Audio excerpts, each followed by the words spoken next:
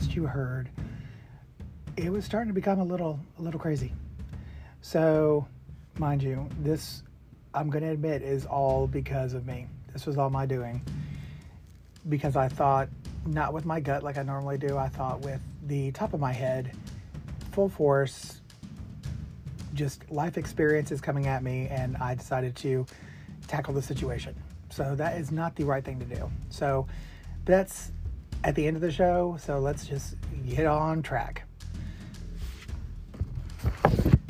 So now that the sun is out and I can walk outside, so my neighbor and I decided to walk our properties and to see how she was getting into our yards. And while we're looking, she is literally pulling panels. So come to find out, she was pulling 3 panels apart, but leaving them kind of together to where she could slip right through and just pull them, and it looked like they were nothing was wrong with it. So of course we're walking the properties and we're seeing where she's been. So we have 1/4 acre back lots. They're quite long, and I couldn't see in the back of them, especially at night. And we're finding candy wrappers, food wrappers, my missing glassware. Now, before you even start thinking, no, not like that. So in the mornings, I'll sit on my patio, read emails, drink coffee, respond to emails, check social media, you know, the typical stuff. And I have a habit of leaving that coffee cup of the day out on the patio. And of course, when I get home at night, I bring the coffee cup in. Well, lately I've been finding my cups missing. So I'm thinking, oh, I must be breaking them and not even realizing it. Oh no. We found them in my neighbor's yard under some leaves. So she had been living in the backyards. So every night when I'm out there, 3 a.m, working on something, I could hear somebody talking. And I'm thinking, no, I'm just going crazy. No, I was not crazy. She was literally hiding in the corner of my backyard, my neighbor's yard, my other neighbor's yard, my other neighbor's yard. She made herself quite at home, and she'd been doing this for a long time, at least 6 months, which kind of scares me if I think about it, because my yard is, you know, my house and my yard is like my thing, and especially because I'm remodeling and I'm doing a courtyard and building a shed and doing all these different things. That's like my sanctuary and my space. And here she was in my space the entire time. Technically in my face, in my space. Oh, my space. I do miss that. So me being the one that I am, of course, I go to my one-stop shop. And if you haven't guessed it, that's right, Amazon. I just can't beat those 2-day deals, especially where, like, if you spend $25 on qualifying gifts, or qualifying products, you get same-day shipping. Like, it'll arrive by like 10 p.m. or the next day. I mean, how many people don't need a curling iron for their extremely short hair like me? I mean, you can never not have enough, but when in Rome. So I ordered 200 feet of globe bulb lights. So for those of you who don't know what those are the cafe lights that you see in people's yards nowadays. And so I bought so much because the 200 was not enough. My neighbor ordered some, and then I ordered more, to where we have like 1,000 feet of rope and lights, and I had to string them up somehow. So between all the houses, I decided in my wonderfully organized mind, let's build a 20-foot pole and attach those lights to it. So who does it bother? That's right, the people behind me didn't even take that into account. So I have now bolted together and bolted to my fence 1,000 feet of globe lights, security sensor monitors, more lights that are security motion activated on the top of the pole, so you can't get to it. I wake up the next morning and they are literally building a 12-foot fence on top of the 8-foot fence they already have there. And I felt terrible, but I was not going to intervene and say anything on that one. So, yeah. So there's that. And now we've gone to the next night. I'm getting ready to leave for work.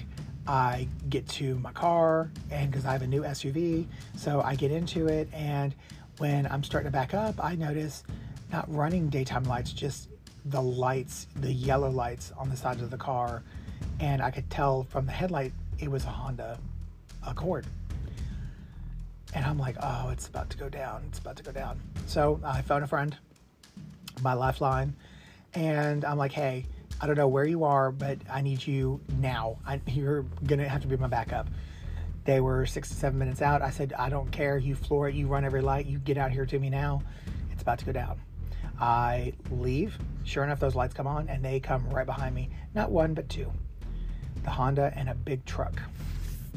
So there's back roads where I live. There's about 30 intersecting streets. I could lose them, or so I thought. 9 streets later, they're still there. Well, I hit a point where I couldn't go any further. They opened fire, both of them. Luckily, not one bullet hit my car. That's how I'm concerned about the car, right? Not one bullet hit the car. It went right by me. I don't know if it was a scare tactic. I actually wasn't scared at that point, but I was on the phone with 911. Now, mind you, my career, I have been a police officer. I have been a 911 dispatcher. They are both extremely, extremely hard jobs, especially with the adrenaline up and then down, up and then down. It's a lot. But I did know how to ask basic questions like, where are you? What are they wearing? What do they look like? You know, that kind of thing. That's not what I got. I got, okay, we'll get out there. Like, that's all you got. Okay, cool. I will get back in touch with you. So as I'm waiting for police to show up to my house, I'm down the street. I'm on top of the hill so I can see down. I can see all around me. All the cameras are activated on my car.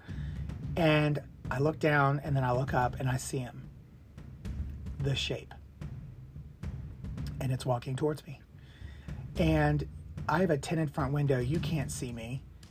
He is staring through my soul. Now I'm terrified. Even though I'm armed, I'm terrified. Because there was such an intense look. And you know that look. Its eyes are squinted a little bit, but there's no blinking. Pupils are fully dilated. You can see sweat. And literally I could feel it going through my soul. And I looked down and excuse me, I had to clear my throat. And when I look down, what do I see? His right arm angled behind his back. That only means one thing. He's reaching for his wallet to pay me. No, he's got a gun. My experience tells me he's got a gun. I know he's got a gun. And I sat there and I waited for it. And sure enough, there it went. He pulls it out and he fires. It missed my car. Again, that is 3 shots in one night. Not one of them hit me, all aimed at me. I'm not taking any more chances. I floor it in reverse and I back up. I go around and I go down the street. I go about 10 minutes down the street, come back, and I'm sitting in another part of my neighborhood and there he is again. How did he find me? You can't hear my engine. You don't know where I am, but you have literally found me. And it was the shape coming right back. This time I was not going to chance it. So I was leaving. He opened fire. I get it. Totally get it. So I go home. Police show up like not even a second later. Great. Go get him. They can't find him. They can't find him, but literally I can just show up anywhere and there he is. So, strike that. Before they arrive, I called 911 back to inform them that I had been shot at by him. Not one description. They went, okay, we'll update the call. Thank you. And I hear click. I just called 911 and you hung up on me. Click. Okay. I'll deal with that another time. Right now, it's just about saving my life. So, fast forward, police are there. I talk to them. It's done. It's over with. It's done. It's over with. Like, I'm not even going to deal with it anymore. Until I got upset. So, I decided to challenge them. There's, that whole stand your ground, but It's a little bit different when you're standing your ground in your yard and they're in their house. Well, they're in a house that they're squatting in. But I am screaming, I am yelling, and I told them I'm sick and tired of it. And I said, if you want to put on your big boy britches, come on over. That was a welcomed invitation the next day with him and his 10 friends. Not just him. With me, it was one-on-one. But now it's me against 10 people. And I have no idea who they are or where they are, but all of their cars are there. And then I hear the truck engine. And I look, and there's this car coming down. Here we go. I went, this is what my life is going to look like ending in my driveway. Well, this gentleman was checking me out, and then he made a point to reverse all the way back to his house, which is at the very top of the hill. And then he ran in, grabbed a sniper rifle, came out, and just went right in front of my house and stopped and had it on him. Kind of like, you know, when you see these like militia pictures, you know, where they're always, you know, like guarding their family or anything like that. Whenever they're armed, they're armed. And this gentleman was armed. He was ready.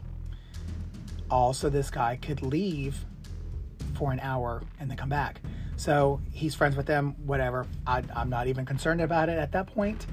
I'm more concerned with they're literally holding us hostage now because my neighbor and I couldn't leave our yards. We needed to go to work. And so now I'm like barricaded in my home. And so we are now under squatter occupation. That's literally what it is. It was so bad to where I reached out to the media. And when I reached out to one news station, the reporter actually said, and this is what they do. It's this type of work is what they do. They literally said, you need to call police. That's all it said. Not even a thank you, not even a good luck, nothing. Well, don't worry about that. Don't worry. Police have been called. I've reached out to council members. I've reached out to anybody I could. And luckily for me, my council member responded. I was on apps. I was on social media. I literally was bringing it to light what's going on here in Nashville where I live. 17,000 views just on me being shot at from my front door cam. 17,000. There's 800 people who live in my neighborhood. 14,000 people read my first post, my second post. That was incredible. That was amazing, especially when I read the comments. I couldn't believe it. I was like overjoyed that they were doing this, but then I was still like locked up in my house. I'm like, I can't leave. Can someone bring me food? So luckily, the person who did the most to help me and my family and my friends and my neighbors was my councilwoman. And I had to go to her house to be able to talk to her because it's hard to do it on the phone. It's hard to do it via text and email. So I literally drove to her house and like showed her video, showed her this, showed her that. She then reached out to the police department. She took it further for me than anybody could. And I can't thank her enough for this. I'm gonna actually send her a copy of this recording. So now, okay, squatter occupation, no children in the street. It's silent past 7. You can hear a pin drop all types of day. It's like The Walking Dead out there. You can always hear a pin drop. You can hear the hay that the pin dropped in. This has got to change. It's got to change. We just can't do this anymore. Everyone's living in fear. Everyone, no one's happy. This is, summertime and kids are out of school. And what do we have going on? We've got motorcycles and scooters being driven through people's yards. People are being terrorized, all because of me standing my ground. There's a time and a place for everything. And, as a child, you were always warned about that. You always thought, there's a time and a place. There's a time and a place. That was not it. Never at home.